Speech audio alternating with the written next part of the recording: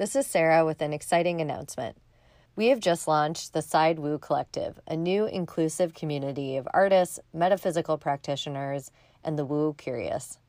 The Side Woo Collective is, for now, an online community focused on art, the metaphysical, and general wellness. Essentially all the things you love about the podcast, but in real life. Our first offering is a 3-week online course with classes every Sunday at 6 p.m. between February 12th and the 26th. Classes include sigil making with artist and educator Rachel Dawson, Intuition 101 with tarot reader and Scottish witch Amelia Whitehouse of the Cornelian Keep, and drawing your shadow with yours truly. You can go to our new website, thesidewoo.com, to sign up, get on our mailing list, or reach out with any questions. This will be a great way to engage with one another and get a better understanding of who this community is. I'm really excited to share it with you and hope to see you there. Hi, this is Sarah Tebow. And this is Liz Bernstein, and we are the hosts of the Side Woo podcast. This is a space to investigate what makes a creative life possible, from the mundane to the sublime, the physical to the metaphysical. Welcome to the Side Woo. Hi, this is Elizabeth, and welcome to the 27th episode of the Side Woo. On this week's conversation, we are talking with Jessie Bransford, who is a professor in the Department of Art at New York University, an artist and organizer of the biennial Occult Humanities Conference. Jessie's work has been involved with belief, magic, and the visual systems that are created. Recent work has focused on the folk magic of the Norse traditions, specifically the talismanic stave spells and the Seder traditions. Parts of this work are collected in his recently published book from Fulgur Press, A Book of Staves. So, of course, Sarah and I thought that Jessie would be a great person to ponder over some of the big how and why questions. What are we searching for? How do we know when we've had a eureka moment? How do we talk about those eureka moments? And because it's the Side Woo, we, of course, ask questions about mental stability and instability, how taking psychedelic or psychiatric drugs influences, enhances, or inhibits our spiritual seeking. And then, of course, we segue very briefly into how all of this overlaps with one's dating life. So go spend a minute and rearrange that little altar on your mantle. Grab a cup of tea and listen to this week's episode where Sarah and I talk to Jessie Bransford.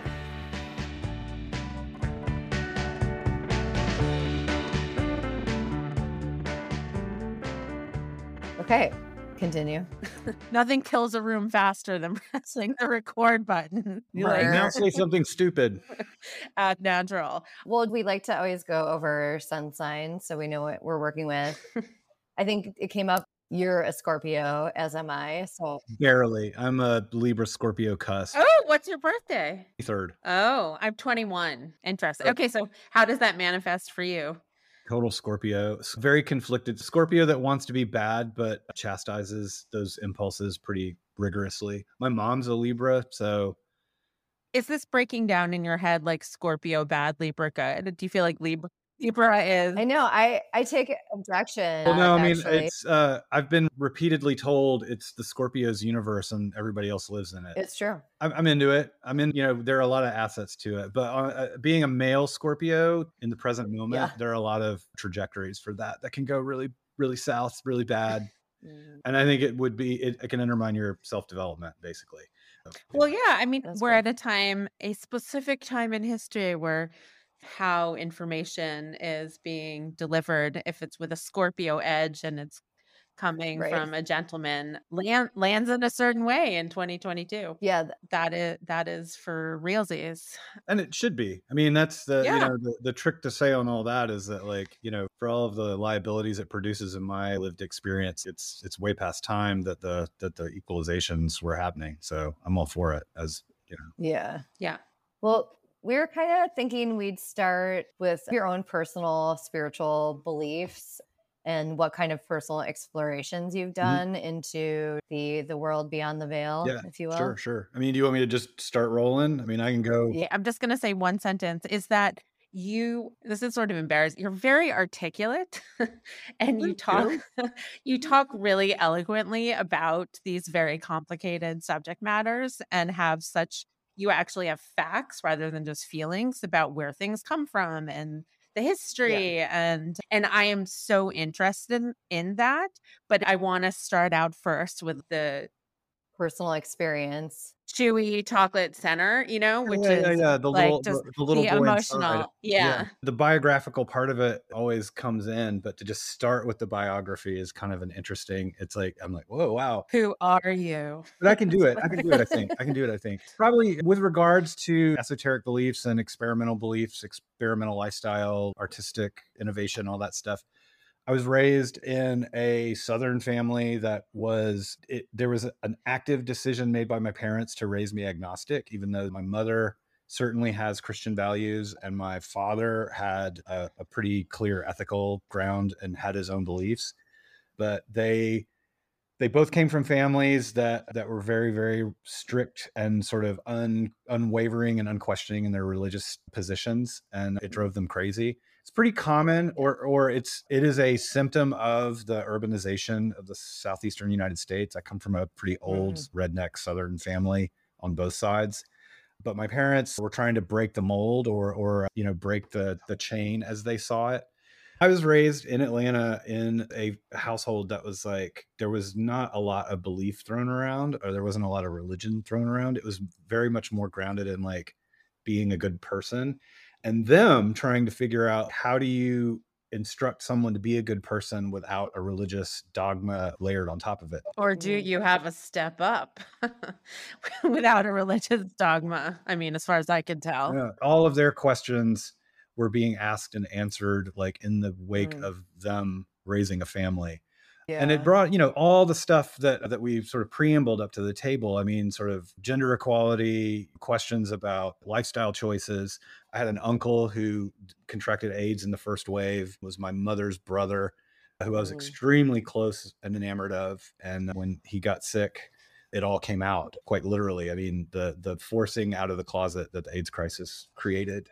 I think everyone, at least my parents' generation, everyone suspected or knew that he was queer, but it was going to be an elephant in the room forever, basically. But then when he got sick, he had to sort of say something. So that was like a first sort of big explosion. And I was being, because I wasn't religious and I didn't go to church, that's added to the weird little boy component. So it made me ask these reflexive questions about, what is belief? Why do we need it? What does it mean? Why do these people believe that, Jesus Christ is a savior? Why do these people believe that Muhammad supersedes Jesus? All this stuff as I'm learning about it, which without the reference or without the cultural inflection of Southern Christianity, really put me in a liminal space for pretty much most of my childhood. Well, I grew up in New York and am Jewish and grew up like really New York and Jewish. So, like, very, very far from the sort of Christian mainstream that I realized more people had once I got to college, where I was like, what is this Yeah. country I live in? It's different than what I thought. But one of the things that I still like in my heart when I hear it, I'm like, what the hell, is that real? Is I did not know there was a battle between the occult and Christianity. I thought, wouldn't everything just sort of live happily? I mean, I just literally didn't know anything. Like Yeah. the oldest battle. Like I was just like, Christianity, there's this Jesus figure, and the occult is, there's spirits, and I had no idea. So That you would think they would get along, honestly, well, because now that I've seen what Christianity does not get along with, it Right. makes more sense. But were you guys like sort of exiled from your more Christian family at all, or like No. I mean, kept in? here's one thing to keep in mind. I mean, like, first of all, there are as many kinds of Christianity as there are kinds of occult practice. And I mean, it's like, the difference between Roman Catholicism and Protestantism, it's founded on a 500-year like screaming match between, Northern Europeans, basically. I actually was just in Philadelphia this weekend, and my friend of mine, who is an exquisite candle maker, took me to this site, which was supposedly the meditation chamber of this Christian mystic named Johannes Kelpius, who I knew, I'd heard the name before, but I didn't know that much about him. But he's one of these radical Christian experimentalists, Christian mystics, who came to Pennsylvania because Pennsylvania was founded as a free thinkers state. So yeah, anyway, Christianity, when you say Christianity, when we talk about Christianity in negative terms, we're basically, I think more or less, I'm talking about a lot of Southern Methodist opinions, a lot of Southern Baptist opinions, and some Roman Catholic opinions. But like there's variations in all that stuff. So it's important to keep that clear. I think that the religious right that we have confronted since the 80s is a political construct. It's not a belief construct. Yes, 100%. And yeah, I've gotten this slight talking to recently because I've lost my perspective because of the political climate nowadays, where I'm like, Christianity. No, and I think So it's good to be. I've like lost my center. there is a real easy critique of it, and not even. I mean, there's a very valid critique of it on many levels. But we're in the nuance. We're in the nuance. This will get to why I'm sort of holding on to the idea of magic as the blanket definition for all of this stuff that I'm interested in, because it simplifies that nuance, or it hopefully keeps open the door for the nuance to continually come in and come out. But yeah, the organized religious right that I'm talking about really came into focus in the 80s with Reagan. Reagan mobilized the South away from the traditional Southern Democrat model, right? Yeah, so you have this new religious fervor and that has religious power and has political power. And they went nuts over secular belief systems. It's so funny. All these things we're talking about, and there's already like 1,000 overlaps, but I was just listening to Ozzy Osbourne's record, Blizzard of Oz, which was at the center of the religious right attack, the first layer of the culture wars, right? Oh, shitstorm. And yeah, it was basically like, this guy's a Satanist, blah, blah, blah, blah, blah, just sort of madness. And of course, like when I start hearing this news as a 12-year-old boy, I'm like, where do I sign up? Where do I get this? So, that actually leads back into, more towards like the development of me, like finding that material being repurposed for a political rebellion against these monolith structures that are presenting themselves to me as a child was really, really useful. And I took it as like a middle finger to the screw the man and all that stuff. And it wasn't until much later that I was able to find the nuance and able to start constructing what I think we would call in this discussion, like my belief system, or more or less. I think music is an entry point for a lot of people into spirituality, sort of agnostic spirituality, where you have a transcendent experience that's part of a whole. So, I mean, it's interesting just to bring it up in that sense. No. Every mystical tradition that I've ever encountered has like an extremely strong relationship to some idea of music. This guy, Kelpius, that I'm talking about, it's claimed that he wrote this collection of religious hymns that are really, really beautiful and transcendent. The Sufis, they have all of their musical traditions, et cetera, et cetera. Wait, so he had followers. His society was, I'm Googling him, and yeah, it's fascinating. He had a society called Society of the Women in the Wilderness. Woman in the Wilderness.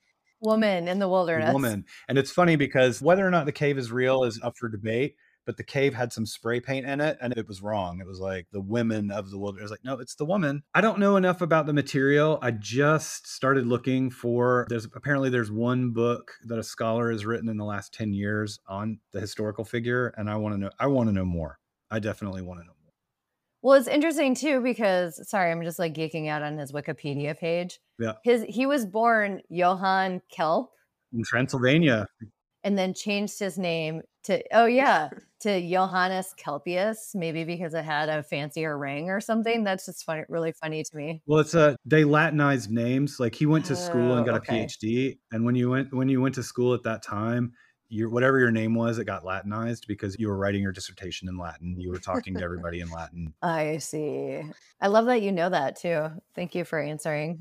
Well, I mean, I was on the Wikipedia page like earlier this week, so you're not that far Okay, behind got it. in the knowledge I on was that. very Yeah, it's like impressed. one Wikipedia page and a couple of secondary articles, and you'll be up to Okay. speed with me. So yeah, heavy metal music, more or less. I was one of these kids that I identified with certain genres, but like I listened to prog rock, I listened to 60s hippie music, and like none of my friends knew what to do with me because I had the heavy metal friends, I had the hippie friends, I had the punk rock friends, and it eventually all mushed together. And then that, that sort of became the site of my adolescence and also me trying to come to some conclusions and figure out what belief would be. And then psychedelics entered the picture pretty early, frankly. I was a pretty precocious kid at that. How did they change? Did they amplify or quicken your spiritual search or wrecked you? They just kind of I mean, in the beginning, they just wrecked any notion of like consensual reality. It was just kind of like, oh, all of these structures that everybody's talking about, that's real. It's all one step away from just total miasma. And I likened it as as a kid at the time, I sort of paired it with like a very romantic notion of madness, right? It was all about accessing madness because most of my friends today would have been diagnosed as bipolar or, neurodivergent in some way, shape, or form. And so for me, it was a kind of way to like crack open like just to sort of prove to myself that like nothing's real, that like the reality structures that I'm fighting against are actually pretty illusory. I re-access it again in my early to mid 30s, and that has a different sort of transformative effect, but we'll get to that, I'm sure. Yeah. Well, or maybe we could, I mean, like, unless there's more that you want to talk about when you're younger, but I think it'd be interesting to use that as a parallel. When you were older, you did use ayahuasca to enhance a spiritual journey. Yeah. I mean, if you want me to, we can jump ahead and I can talk about that, which is, like we're in a moment where all of the psychoactive materials are being revisited, both in academia and the medical industry. I got into an argument with an academic because I'm a little skeptical of medicine's interventions with these materials because their history with psychedelics is pretty bad. They just weaponize it. And in fact, that tends to be the Western technological mandate, which is like find something, isolate it, amplify it by 1,000, and then deploy. And I think on the medicine sort of ethnobotany side, like they're all like, there is a truth here that has been ignored in this so-called war on drugs. Used with intention and to a purpose, it can actually be a really, really good consciousness amplification technique, which is not unrelated to my ideas about magic, which again are slightly different from I think what your assumptions were before. For me, it's not about power. It's not about gain. It's about self knowledge. Magic in particular, you mean? Yeah.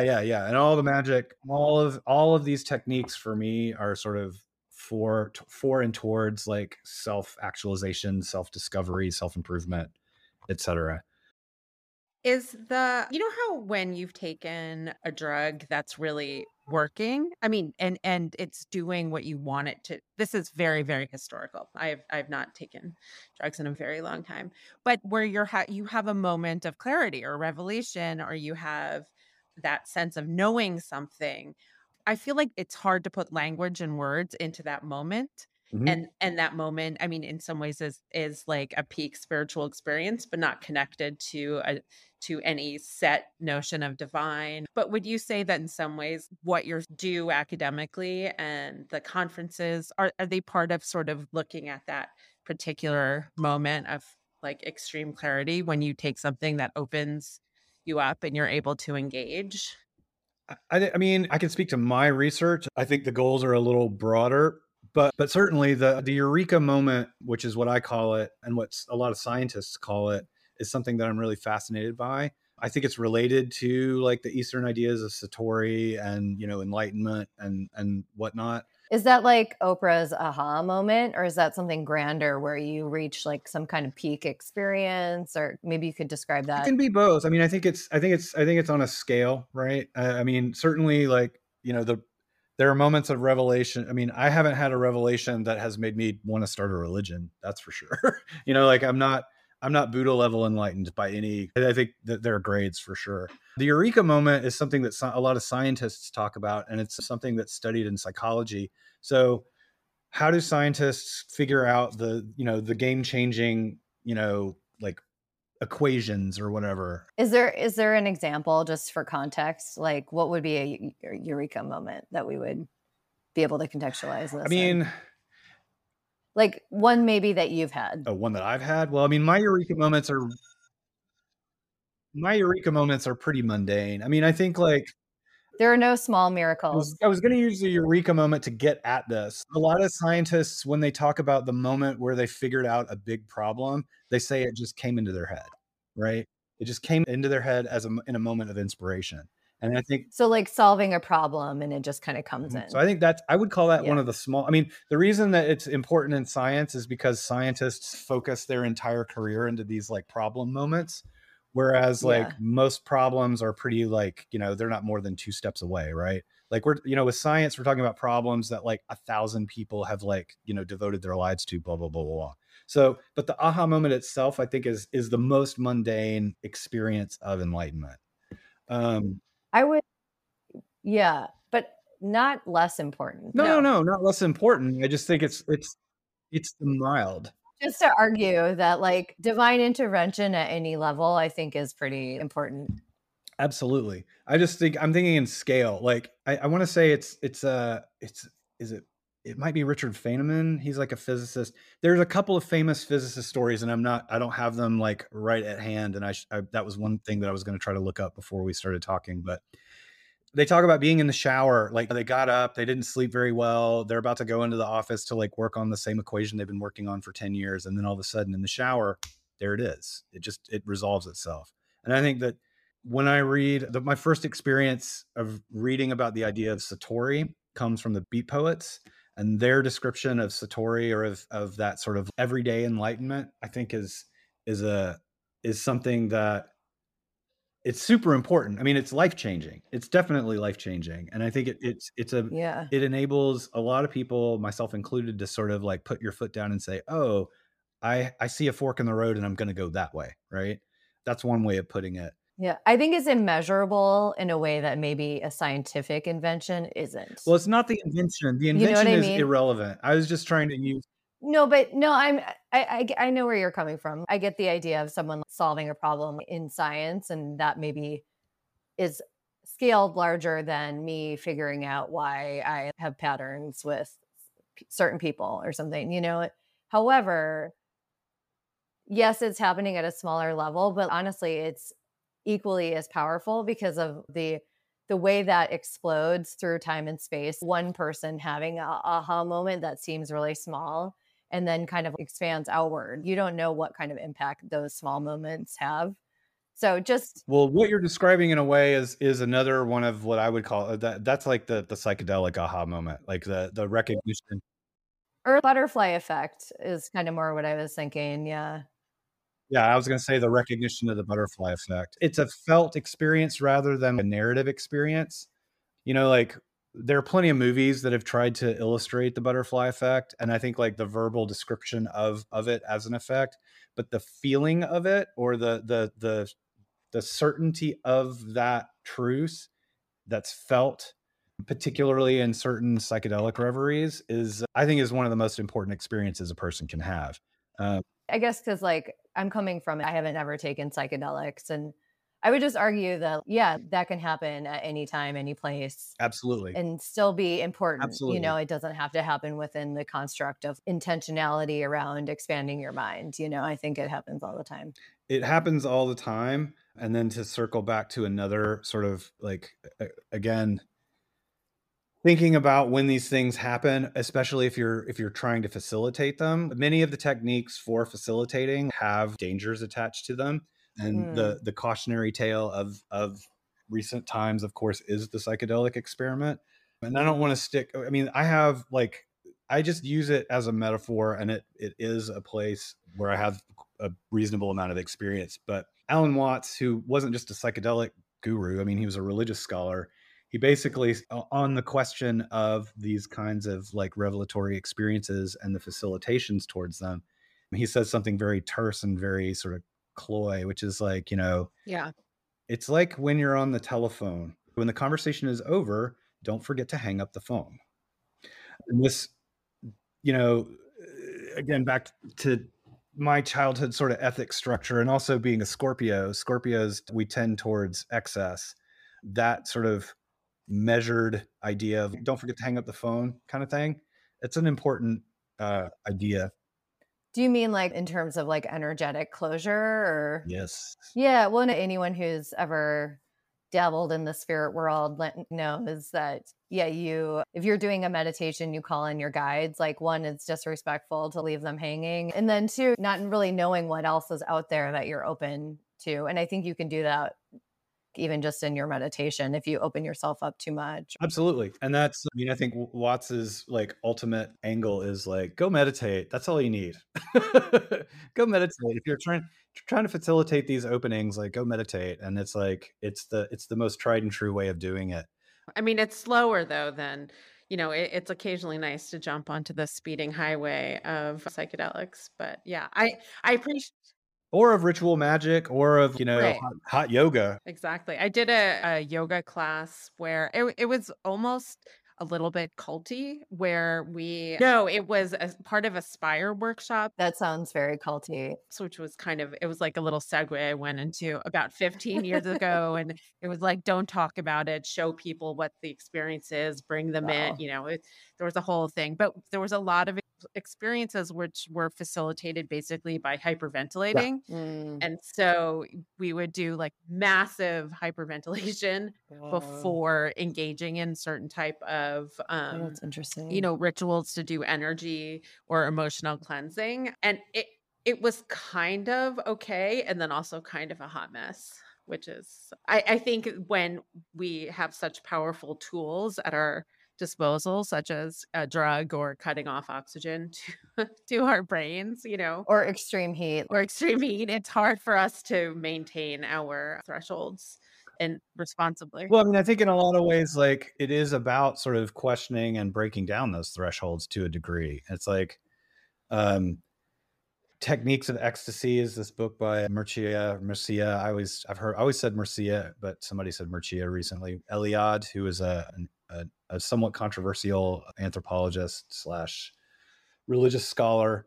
And yeah, it's a catalog of like all the ways that people tweak their physiology or their social experience. I mean, all these things are techniques towards accessing this supernal or sort of outside space. And it's unbelievable how many ways you can do it. What about the God machine? What do you know about? Oh yeah, I've heard about that. There's a machine that you attach to your head. Yeah, that.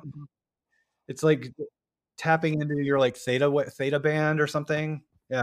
It's physiologically based, and then you have a spiritual experience. Mechanical tripping. I have no firsthand experience with those techniques. Is that the one they do with pilots who are going to be going to G-Force? They prep them for potential like brain issues where you can have them go almost towards death where they see the light, and then they bring them back and they can go and see the light and come back like multiple times.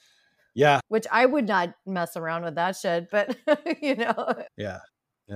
I'm trying to remember what the original question was. Yeah, to continue with that thought, when we first talked, you said that one of your eureka moments was in Peru when you were doing a retreat there and you did ayahuasca and you came to the realization that nature was at the center of all life force and energy on the planet. These are things that I had intellectually come to the conclusion, like again, when I was a child watching Attenborough do his thing, it was like, oh, why are we doing this? Why are we churning everything up and like trashing it? But again, it's back to this idea of it being a felt experience, the sort of cosmic wholeness and the natural order being the rubric that grounds it all. That was pretty real. And then it got weird because I got visited. I mean, there were visitations. From whom? Various entities. Were they related to you or they were just not connected to your family or anything? Or I mean, that would be a whole episode in and of itself, but just quickly. Yes, please. Yeah. I saw my grandfather who he was still alive, but he was near death. And it indicated to me that he was going to die within the next like 3 months, which he did. I was visited by what McKenna calls like the insect people, and Oh yeah, I think it's not like unlike multidimensionals that. is what Amy Well, called. that was just Amy one of the Major called multidimensional it. beings. The one that sort of sticks around that has shown up in seances is one of these orb entities that Okay. basically communicate via electromagnetic pulsations. And Yeah. I'm like, I say it out loud and I'm just like, yep, that's what it was. That's what it is. No, we're here for it. I've seen like gray people, which are like what in the mediumship community people call aliens. I've seen various weird multidimensional bugs as well. They look like centipedes or snakes or like weird sea kelp. Ooh, I haven't seen the sea kelp. And you pull that out of your body. Yeah, like so basically because they're floating around and they're here on Earth investigating and learning about the planet in this dimension, everyone has mini multidimensionals in their energy field. And so any single person will have dozens in their chakras and in their auric field. And you have to know how to look for them. But yeah, it's like totally normal that they are around. Yeah, I have some students that have gone on to become sort of energy healers, and they've talked about like, they can get into things that they're not supposed to be in, and that's a part of the healing dynamic. Yeah, they kind of get stuck. And then some of them have a more nefarious purpose, but for the most part, they get lost or something and find your aura and just get in there.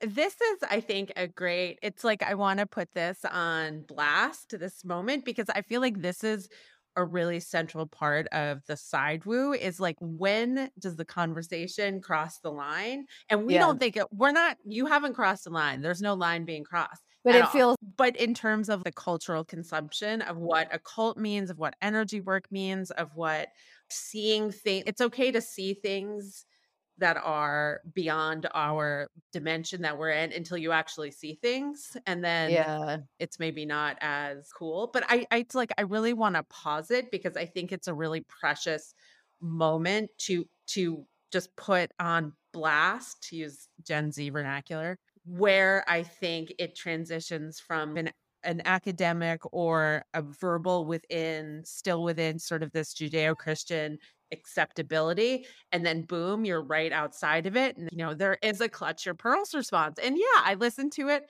and I mean, I love this shit. I love it. But yeah, I'm like, oh my God, that sounds nuts. Tell me more. Robert Anton Wilson calls it Chapel Perilous. I think it's in the Cosmic Trigger, one of his really good books. And he's basically saying, when you start courting this material, things get weird. It gets weird. I have these narratives that I've put together. Like I have a trajectory of weirdness in my magical practice. I have a trajectory of weirdness in my psychedelic practice. I have a trajectory of weirdness in my artistic practice. And there's a moment where you get exactly what you're talking about, like the blast moment he calls the do or die moment. You're either in or you're out. And one of the problems is, especially in this moment, for me, has been coming to terms with it in the wake of QAnon. Oh, Lord. Yeah. And, I'm not interested in making a narrative that I expect other people to believe and to make decisions based on. What I'm talking about and what I hope listeners are cognizant of is that I'm courting the space of the weird to try to figure out how to be a person and how to be, a compassionate, reasonable, and constructive, positive force in the universe, right? And I felt as though the tools that I was given in my childhood were inadequate to that task on all fronts. The only thing that I would say is that we sort of came to adulthood in a moment, and the moment hopefully will last at least a couple of 100 years, where the jig's up, where there is a space open for inquisitive minds. Rather than being burned at the stake, I'm allowed to pursue my own way instead of being put into electroshock therapy to get the gay out of me or whatever. All of these normalizing mechanics are at their weakest right now, and they are weakened. We're here to paranormalize. I saw a meme like, let's not normalize, let's paranormalize. That's what we're here for. Nice. I think that's important to acknowledge because some of the darker internet stuff, which is used towards controlling culty aims, that's a danger as well. There are ways that these tactics can be used to unhealthy ends, And the same goes for the sociological and social dimension of this material. People can have negative intentions with it, which is, it's a bummer, but it's true. And I just wanted to sort of say that as clearly as I possibly could as an educator. No, I think it's a good point. And I also think it's important to say, I don't know how you saw the visions that you saw, but for me, it always happens like I'll go into meditation and then energetically these things, like if I scan someone's energy field, they show up the way that a visualization would show up. It's like energy and an image on a screen rather than an object floating in space. Although I know certain people are more advanced and can see ghosts and whatever at that level where they just open their eyes and they know what is what. But like for you, yeah, I'm curious, like when you had your visions, like is it with your eyes open, like everything looks that way? Yeah. Okay. I've developed different disciplines and practices over the course of the last 30 years, some with greater degrees of success than others. I can visualize in a closed eyes space and get very, very rich data, rich information. I'm not able to outwardly present it, and I'm still not very good at reading. I mean, I can read people to a degree, but I don't see it the way that I know many people do. So there's that. I feel as though I have an insight into what the calibration points are because of the ayahuasca experience, because there was an onset of the experience that starts with, things feeling druggy, and then a screen interface kicking in that you just described, but then the screen interface overtaking the visual field, like the tactile visual field. So it goes, you go. Oh, okay. Yeah. Which I think eventually does, that is kind of how it's described by people who are like, for the first time, my eyes were open, but I saw these spirits like walking with a bunch of people. And they're like, I'd never seen it that way before, or like an aura, like all of a sudden I saw them with my eyes instead of my third eye. So yeah, that's really interesting. Early descriptions that tried to pathologize the experience called them entoptic forms, which are like it's not really, it's somewhat related to like floaters in your eye. It's not that. They have agency, they have their own sort of way of doing things. And if my head is making it up, it's making up a dynamic that I am not privy to consciously or unconsciously. And so I've had similar experience in my ceremonial magic practice where I've gotten tangible results that I can convert into narrative form in a way that people have been doing for thousands of years, which, again, it's pretty fascinating. I've been able to do things with the material for my own, value and, reality calibration and all that stuff. But, when I tell the stories, it just becomes another narrative on the Vaults of Iroquois or ghosthunters.com or whatever. And what's been interesting for me is trying to calibrate the experiences in a way where they do take on a social dimension that is definitely not QAnon trajectory. Where you're using it to be a better person, like you said, or helping someone else, or just building community that has stated positive intentions. I think, yeah, of course. The Occult Humanities conference was something that it was an attempt in that direction. The conference came from conversations that I've been having with my close colleague and fellow practitioner, Pam Grossman, who wrote an amazing book called Waking the Witch. She ran, what do you call it, a programming space called Observatory for many years. And I did several things for her in that milieu. And we kept talking and sharing names. And we realized that we had this whole pool of people, and Observatory was on the wane. And she was trying to figure out, what the next platform would be. And I had been trying to decide how to position or what to do with my academic standing with regards to this material. I had been, I've never shied away from it, but I wanted to start using my academic credentials and my academic resources a little more intentionally rather than just teaching my classes and working with great students. It was like, oh, right. Like most people do other things with the resources the university has. So we sort of came up with this conference, and, she's a very community-minded person. I've learned a lot from her about being a good person. And we just kind of like did the first one and were curious to see what would happen. And it was so off the charts in terms of its reception and the positive space that it created. Positive, but also not without discourse, right? I feel like there have been moments of pause and moments of reckoning in every single one of these conferences that we've done. I guess we've done 4 of them now. And yeah, they just sort of snowballed from there. I was amazed at how strangely receptive the university was to it. The word humanities is the secret, I think, because the humanities Oh, absolutely. It slaps an institution, a history. It's like occult, witches, spirits, Harvard. It's it.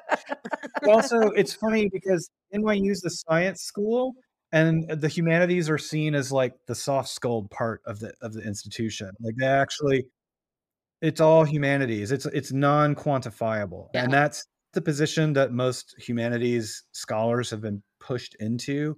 There was a moment from, I'd say, like the 30s to the 60s where they wanted to quantify the social sciences, and then statistics came along and said, "Yes, oh yes, yes." And this goes to my whole weaponization narrative.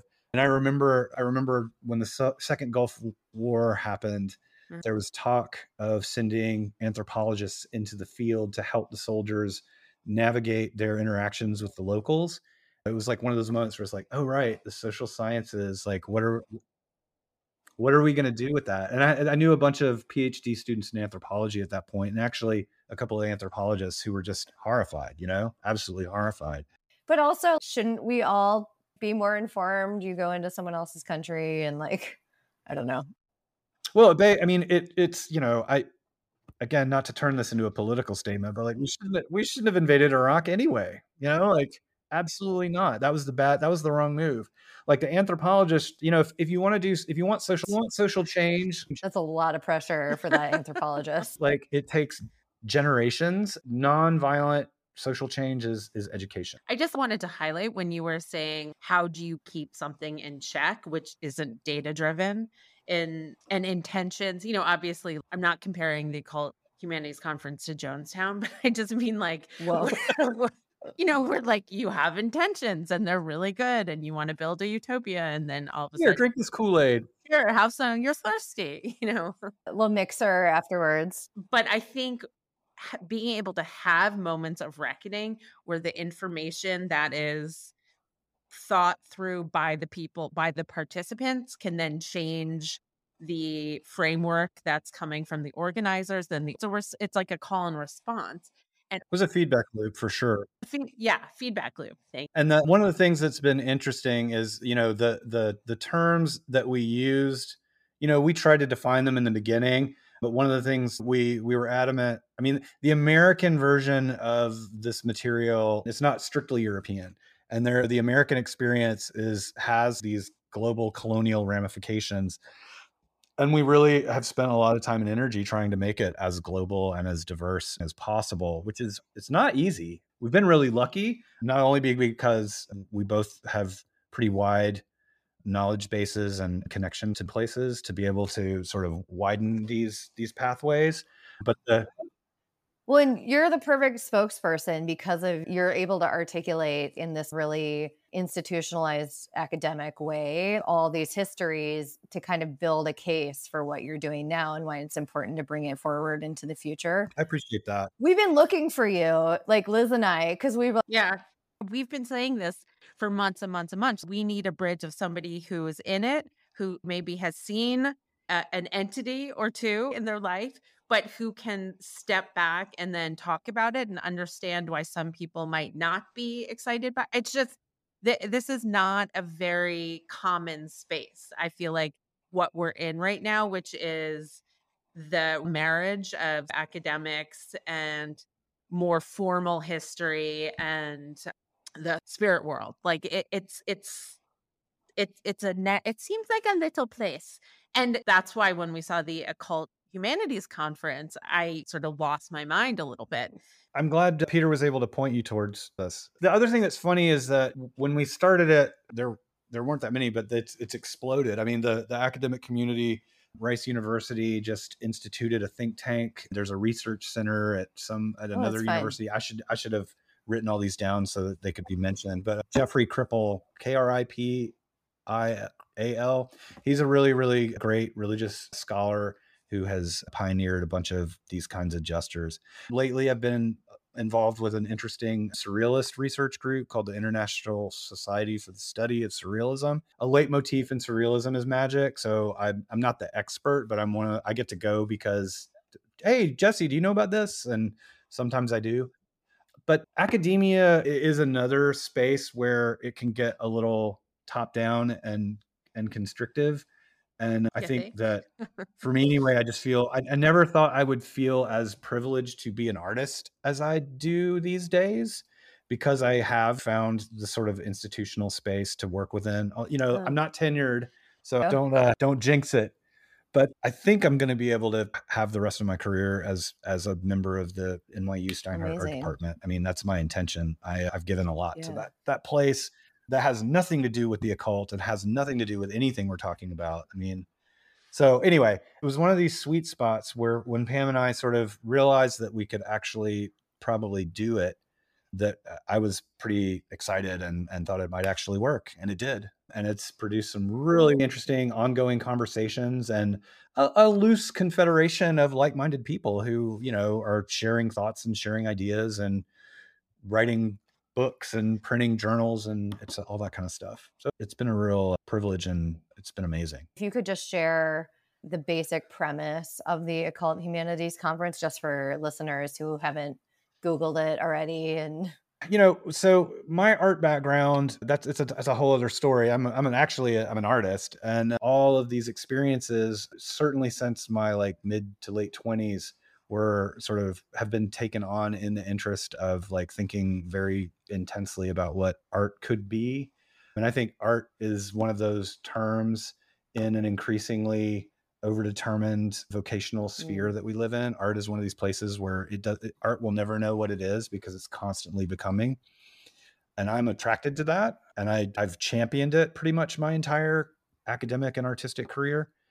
But the Occult Humanities Conference represented a shift for me into the recognition that a lot of the art that I was interested in had quietly and to the side been investigating all of what you're calling woo, but I've just decided to call magic. And in the instantiation of the conference, we've just called it the occult.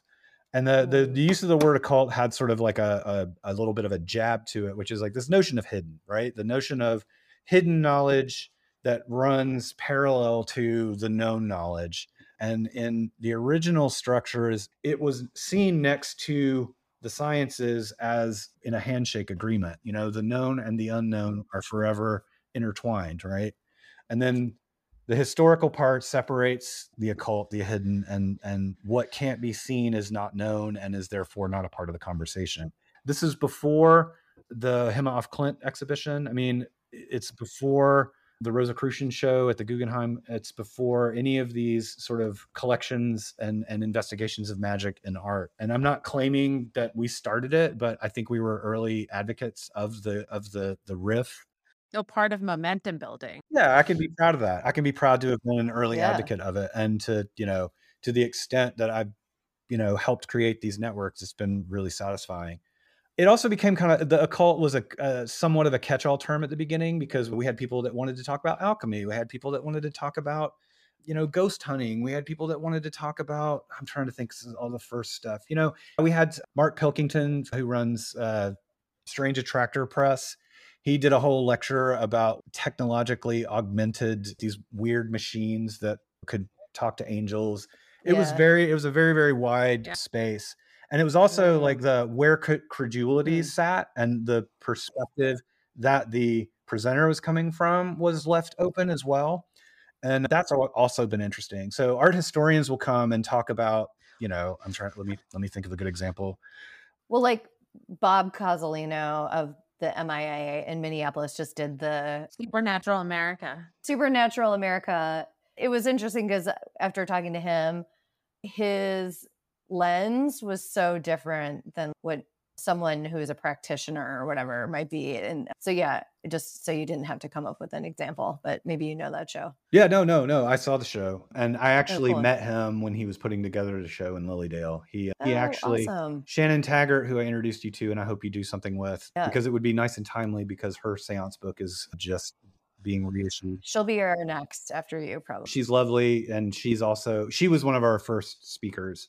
And she's a really interesting person because her relationship to the material began much more skeptical, and she's kind of remained a little bit in the middle of it in a way that I respect, and I think it's really good. I mean, I think there's so many different ways to position yourself in the numinous, right? I have a general question about the professionalization of things that become more studied and brought into sort of a more focused lens. And I'm just going to have an analogy for a moment with RuPaul's Drag Race, because my son is named after Nice. RuPaul, his middle name.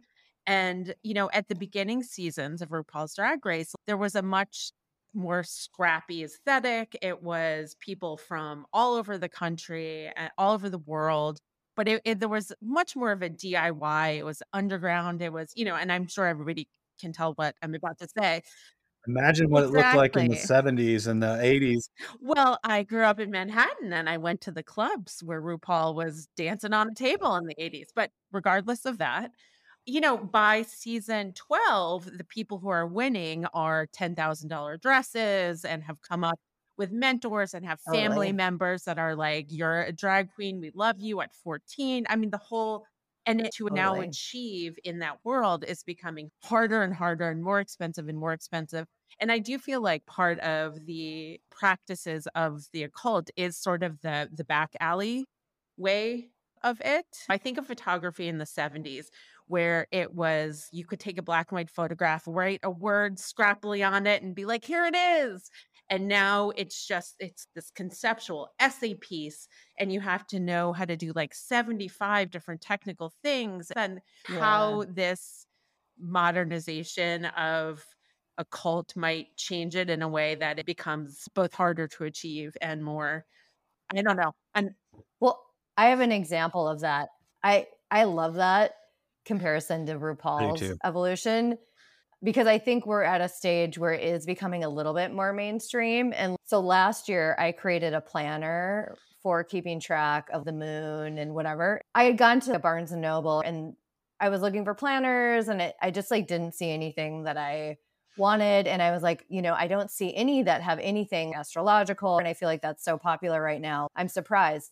Well, you know, fast forward like a year and there are shelves of them, and someone made one exactly like mine, but spiral bound and flashier gold on the cover. And it was like, oh my God, like within a matter of months, all of a sudden the market was hit with all these new tools. And then if you look at the books on the account, you know, just as someone who was trying to get into it on a product level for a moment, I think that's already happening. And the capitalism takeover, that is definitely happening. But yeah, I'm curious how that manifests on your level. I mean, for me, again, as an academic, I've sort of sidestepped the whole thing, and I'm realizing that as I get older. I've made a lot of sidesteps that were somewhat intentional at the time, but I didn't realize that they actually shielded me from a lot of problems that I spend a lot of time thinking about on other people's behalf. A metaphor that I would use is, you know, it's the distinction of graduating from small business, single proprietary owner to introducing a level of automation of delegation. And I don't know. I mean, the machine, the fashion machine is real, and it is an all-devouring mechanism. It is becoming more mainstream in a way that the base knowledge that took centuries to pass on orally and through grimoires are now being mass produced. And while there is capitalism supporting that, like it's becoming more common language, like the shared knowledge, kind of like with Drag Race. Everybody knows about it, even if you're living in the suburbs. The parody I would use in the classroom is, yeah, you got RuPaul's Drag Race and you've got the Harry Potter. Yeah. So like we're going towards the Harry Potter level, maybe. Let's pull the capitalism away for a minute, and let's talk about it Yeah. as a broader social thing. And I think that, Yeah, social. you know, it's funny. Kelpius was a millennialist, and he basically was convinced that the energy level in the world was being raised, and that there was going to be an emergence from the wilderness that would bring about the apocalypse. He set a date like I think we're there. all good cults do. And of course, the day came and went, and, you know, it didn't really happen. I'm sort of an advocate of the every day is an apocalypse, you know, like I think so. every reboot of my consciousness. It's like I sit up and it's like, there are all these things that I could do. And then there's the habits. So it's like if I think of every day as having an infinite potential, that can produce some cool results. It can also get, it can I love also that. get me in a lot of trouble, which it's done before. But it's all about how you harness it. Exactly. Totally. Yeah. And one of the things that is, it's back to what we were saying before. I think we're in a moment where like the harnessing of the energy that we contain in ourselves is on us in a way that it hasn't been in a long, long time. The way that the magical egregore or metaphor is sort of entering into the pop culture consciousness, it's like it is disseminating agency, I think, in the same way that a lot of the drag stuff is disseminating agency to people that would have historically been oppressed. Pam actually talks about this and has interviewed a couple of people on her podcast. She's a big Drag Race fan. So I know she could probably speak more eloquently to it, but I'd see it as a dispersal of agency and trying to seed this idea that we have control of our own destinies much more than we think we do. And I like that. Do I like the fact that there are 1,000 planners in every bookstore and all that? Not so much. But, when I meet the small business owners that are making a living working with this material, I haven't met a shill yet. They're all sweethearts. Yeah, I own a shop in Oakland. That's what I do for a living now. And we sell handmade items, basically, of ceramics and skincare and books and journals, but really with a specialty in everything that interests me. There's a lot of astrology and palm reading and magic and occult and ritual at my shop. Okay, I want to make sure we get to your book of staves that you wrote, which is a whole other line of inquiry that you've been involved with. Well, it goes back to this idea of dissemination and looking at magic and looking at magical practices. Like I've really, really gravitated towards practices that are anthropologically categorized as folk traditions, right? These are the non-canonized, non-taught. There's not a school that you go to learn about it. It's wisdom that is handed out on a village level or on a community level. And my mom and my grandmother both had a lot of this that they didn't know. I went to Iceland in 2013 I was chasing somebody that I was in love with. And Iceland hit me like a ton of bricks. I got there and I knew it was going to be amazing, but it was ontological. It reset being without any meditation, without any drugs, without any of that. Just being there had these, it was a single week-long epiphany that I just kept being like, I was like, pinch me. Is this real? Is this real? Is this real? We ended up going up to the West Fjords, which is the magical center. I mean, the whole island is magical. The whole island is, but the West Fjords, there is a museum, and I actually put it in my notes so I would say it properly, because it is the Museum of Icelandic Witchcraft and Sorcery. And it's in a village called Homavik, which is in the West Fjords. And we ended up going there, and it sort of put the icing on the cake. We were stopping at hot springs along the way, and I was having these super, super intense. The minute I hit the water, I would go into a low-level trance state and just be completely lost. And then she was obsessed with going to as many as we possibly could. So we hit like 5 in a row on our way up to the West Fjords. And we got up to the West Fjords and it started snowing and the roads became impassable. And I thought we were going to die and there was nowhere to stay. And we ended up staying in a big hotel. It was like a total Shining scene. It was like me and her and the caretaker of the space. Who has been there forever. Totally, total, horror movie / magical narrative, whatever. But the museum itself was amazing. And they had all these translated books. And I basically became obsessed with the Icelandic magic tradition, which is a pretty vibrant, very, very long-lived, and only recently sort of ebbed. And I think it's on the rise again. And it has a pretty complete and small collection of these magic documents.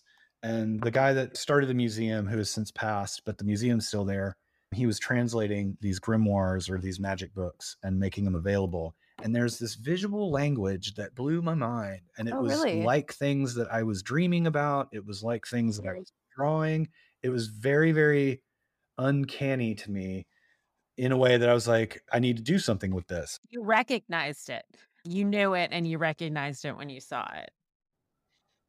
Exactly. So Wow. Well, you look like a Viking, kind of, like, just for listeners. He's like blonde. He's got blonde eyebrows and like a big beard. So I haven't done any of the genetics tests yet, but I'm pretty sure that I'm the result of a Viking raid. To bring it back, like you said, I recognized it and I started working with it. And I had just bought a house in upstate New York. So the nature component became this kernel that immediately transferred. oh yeah. And I kept downloading PDFs and reading every book I could get my hand on. And then it started to happen that, like, until the pandemic, pretty much every 2 years, I was getting on a plane and going over there. Sometimes I would go somewhere new. Sometimes I just go to the same places. It just didn't matter, but I was going. And any excuse to sort of pursue material culture or, the research, the geography, et cetera, it just got into my head. So there was a push into this idea of magic making the way that this Norse folk magic was making it. And they have this tradition called stave magic. And it's an Icelandic word that basically translates to stave magic, which is, I think it comes from the idea that most of these spells would have been scrawled onto pieces of wood and driven in the ground on a property marker. So staves, you could call them spells or sigils, and it would be interchangeable. But they're also letters, staves. They're just used as for writing. They're Well, those are basically the like, runes. Those are the oh, runes. that's right. Okay, yeah. So maybe, yeah, explain how they're different, because they use runes in staves, right? Well, runes it's the written Viking language, the written Norse language. There are variants of it. I think it's an Indo-Germanic script that, like, originated in central Germany, whatever. It was a visualization of a spoken language, but more than anything, it was a divinatory tool. It was an oracle. And the mythology of the Norse revolves around language and written language in particular, having like this powerful magical connotation. The runes were given the father god Odin after he hung upside down on a tree for 7 days, I think. Amazing. So it's like they're heavy duty, they're dripping magic. And even though they're used for writing as well, they have this deep connection to magic. And I also think it has a lot to do with the fact that the language and the way the language is transmitted is very much about poetry, and their poetic tradition is their literary tradition. It's really beautiful, and you can do a deep dive into it. And if anybody's interested, I would say go get a copy of the Poetic Edda, EDDA, which is a collection of origin stories and just kind of tales. It was basically a folio that was canonized. It's where all of the Thor comic books come from. It's that whole part of the MCU comes from the Edda. And it's really cool. It's fun. It's a wild ride. And there's a lot of magic. And it was an interesting moment because there are a lot of questions about gender and gender equality and where power resides and how gender roles are assigned and what does it mean. In one of the stories, it's basically confessed that if you want to be a really good male magician, you have to have an effeminate quality that you cultivate, which is called ergi. And I got really into that. I was like, oh, wow, it's like it's queering the space, right? Did the relationship work out? No, absolutely not. Absolutely not. Okay. Because, I feel like I might have never gone back to that place. I mean, some people, once you associate something with a relationship that you wanted that didn't work, it's insurmountable to like reclaim that spot as something really powerful to yourself. But how'd that work for you? My Scorpio intentions are like, if you're in for life. And even though I don't talk to this person anymore, and I tried to cultivate a post-relationship friendship with this person, and there was no glue to hold it together. And I made it clear, I was like, look, you're canonized in my like mythological space. So, so it's tough to come down from that. For better and for worse, I will be talking. I mean, you will be footnoted in all of my processing conversations from now here on out. She enabled some pretty powerful emotional spaces to open up for me that I think she was kind of aware of. I'm not sure. Anyway. Well, she sounds cool, like hot pots in Iceland. That all sounds really good. Well, and then let me tell you, like, you go back and it's like, yeah, I was insistent. I was like, okay, I need to cultivate my own relationship to this space. And yeah, I do think about her when I go over there for sure. But I've been two times since. And, I feel like I have my relationship to it. I have Icelandic friends or Icelandic colleagues that I, visit when I go there and that sort of thing. But anyway, yeah, I'm what they call a returner. Oh, that's And interesting. I don't know if this is an actual thing, but the way the guy explained it to me, he sort of said something and I was like, oh, yeah, I've been here before. He's like, yeah, I could tell you're a returner. And I was like, what does that mean? He's like, there are two kinds of people that visit Iceland. There are those that come once, and then there are those that come for the rest of their lives. I'm a returner. Yeah, Sarah's a returner For also. sure. I feel you. It gets you. Yeah.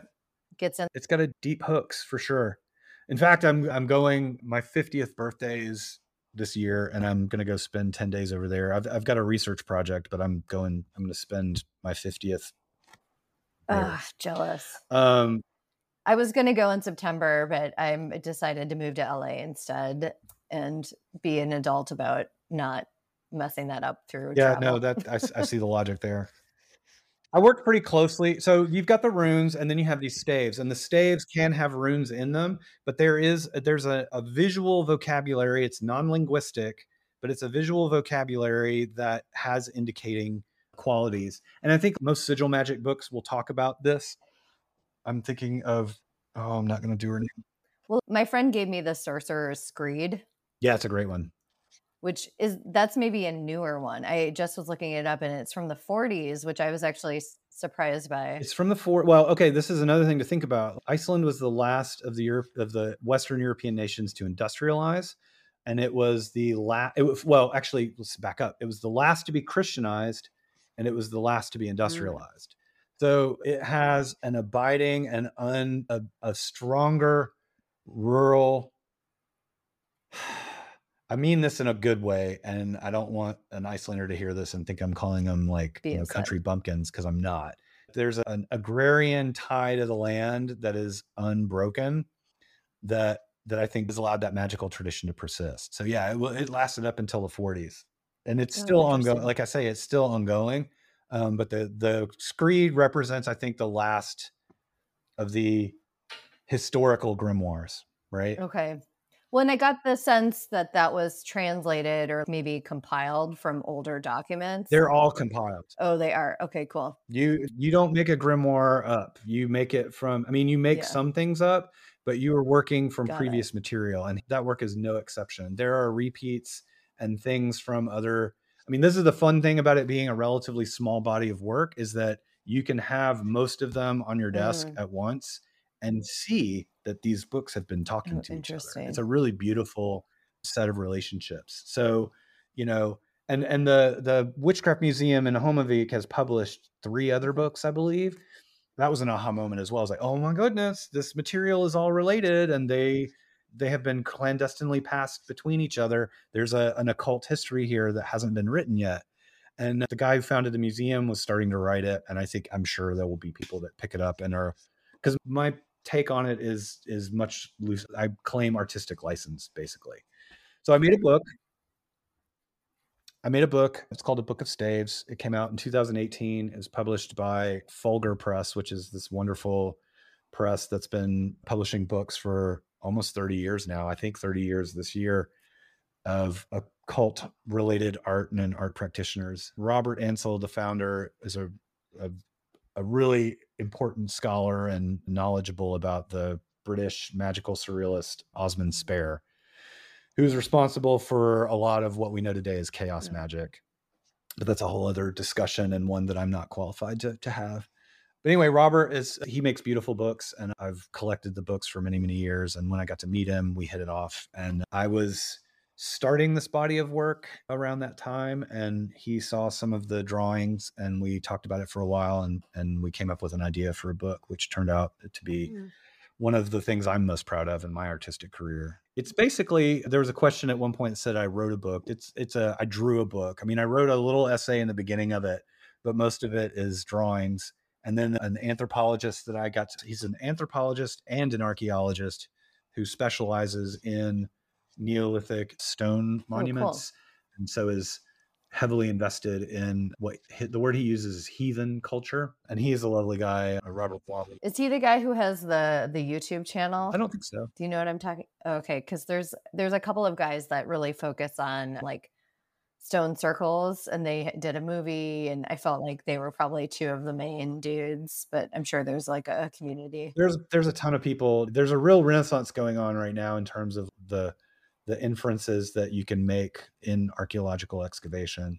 But anyway, Robert wrote a really beautiful and I thought, very magnanimous essay about the content of the book. Amazing. And then the coolest part of all is I got to use the eminent translation, the modern translation of the Edda into English, is this woman, Carolyn Larrington, who is amazing. She sits, I'm 99% sure she sits in the chair that was created for Tolkien at Oxford. Wow. But regardless of that, she is an Oxford Don, and her specialty is Scandinavian languages. Wow. So she has, I'm sure she knows how to read Elvish. I'm sure she could look at any of Tolkien's manuscripts and be like, oh yeah, that. Anyway, I've been working with an antiquated translation, and I was assuming that we would use it because the copyright would have lapsed. And everybody said, Jesse, you can't use this translation. This translation is garbage. Oh. And I was like, well, what am I going to do? And they're like, well, why don't you email Larrington and see what she says? And I was like, wow, she's an Oxford Don. She's not going to respond to my email. And she did. That's amazing. And she was super cool. She was super, super cool. And is really, really, really like great. I mean, great scholar, but a really nice person. And she gave permission to use her translation. So we used that in places.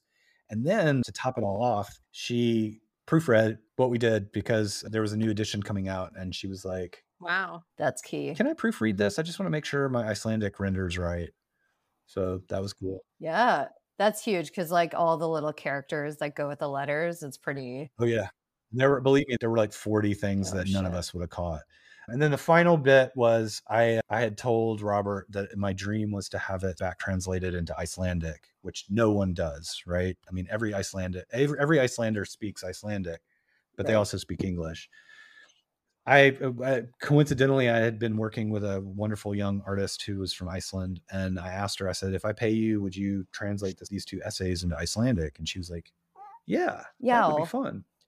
So it's a bilingual publication for whatever that's worth. And that was fun. So yeah, that's amazing. Wait, so I have a question about your staves. Have you used any of them in actual rituals or your daily life? So they don't work for me. Okay. I think that the energy that I put into them has to be gifted. I've made gifts of a lot of these for sure. And I've actually, people who've bought them, I've told them like, this is an actual spell. So, if you want to think of it that way, you're welcome to. I mean, of course, it can just be another piece of artwork in your collection. But yeah, it is a spell and it has intentions, and, feel free to incorporate it into whatever way you want. I have had people say that they're powerful objects that do things for them. So that's great.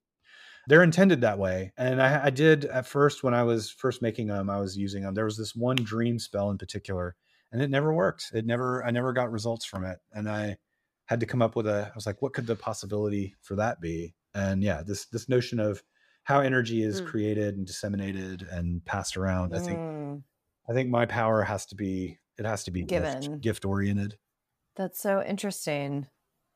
Well, cool. I mean, I can't wait to read that. I think we should all go out and run and buy that. Are you working on anything now? Or are you talking about putting together the conference again, or anything people should look out for? Yeah. There will be another Occult Humanities conference. I can't give a date yet just because the NYU, they're hardcore about all the protocols. And we're still hashing out like what, how do we get people in? Can people come in? Do they have to show ID? Yeah. All that stuff. So we just kind of put it off for a while, but there will be another one. I'm hoping it'll be next fall. And then we'll have to wait a year. Yeah. Okay. The soonest will be next fall, but we intend to do another one. And then the final, what I'm working on now, I've got a bunch of projects that are in process. I have another book project that's pretty much all I can say at this point. Top secret. Ideally, that would be out in the next year, but there's some stuff that's got to happen with that. The piece itself is finished. I just want to do it right. And there's some details that hopefully this fall we'll see sort of realized. And then I've got a show up in Berlin that'll be up. I think it's up through October. Where is it at? It's at a gallery called Come Again ? And it's called the Venusians. And there's an artist in Berlin. He actually spoke at our first conference. His name's Elijah Berger, and he has a magical practice, and his work revolves around it. But he's curated the show in Berlin. That's pretty exciting.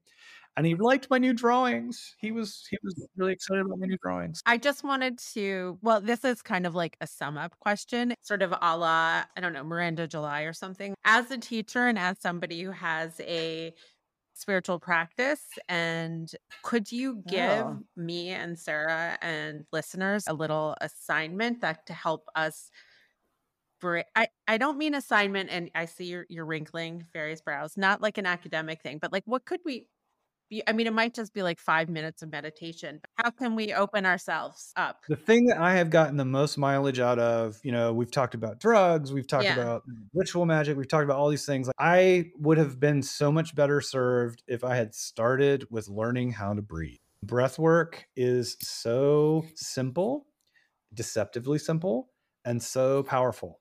You can combine breath work with a visualization practice. So it's like a closed eye breathing. There are lots of apps, breathing apps, where you basically look at a shape that sort of pulsates and you match your breath to the pulsating shape. And you will get enormous benefit from it, both health, stress, anxiety. I've worked with a lot of students a lot of millennials were over medicated. I'm sure it's still happening, but it doesn't seem to be as big of a problem as it was. And they would come to college and want to get off all their meds. And they would come into the office and be like, I'm going crazy. And I'm like, have you recently adjusted your medication? And they'd be like, yeah, stop taking them. I'm like, stop, go talk to your therapist right now. Go talk to your psychiatrist right now.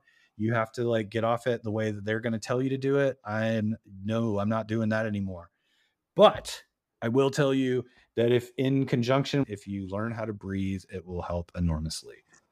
And it does. I had a low-level anxiety disorder. My pranayama has completely eliminated the need for other solutions to that problem.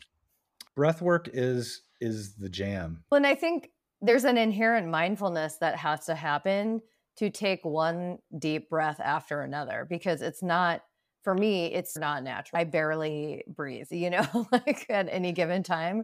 So for whenever I'm thinking about breathing, it's always giving it 110 more attention than I was before. Correct. And which is something that then creates this mindfulness energy. And then you go into this other place because you're focusing so much on that. So yeah, I think that's really good advice. And you can ritualize it as much or as little as you want. You can do this in your car, like if you're sitting at a long light, you can get 3 breaths in. So yeah, breath work has been one of my go-tos for over 25 years. Magic kind of saved me because for a period of time, my entire existence was all about how to get high. It was just like, I just want to get away from whatever this is.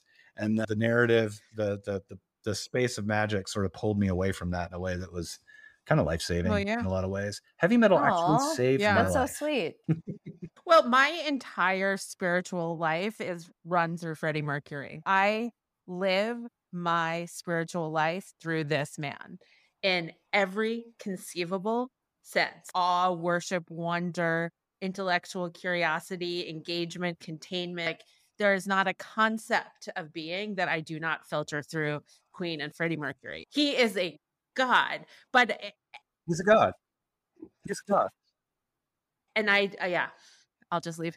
Yes, I mean, I love him so much.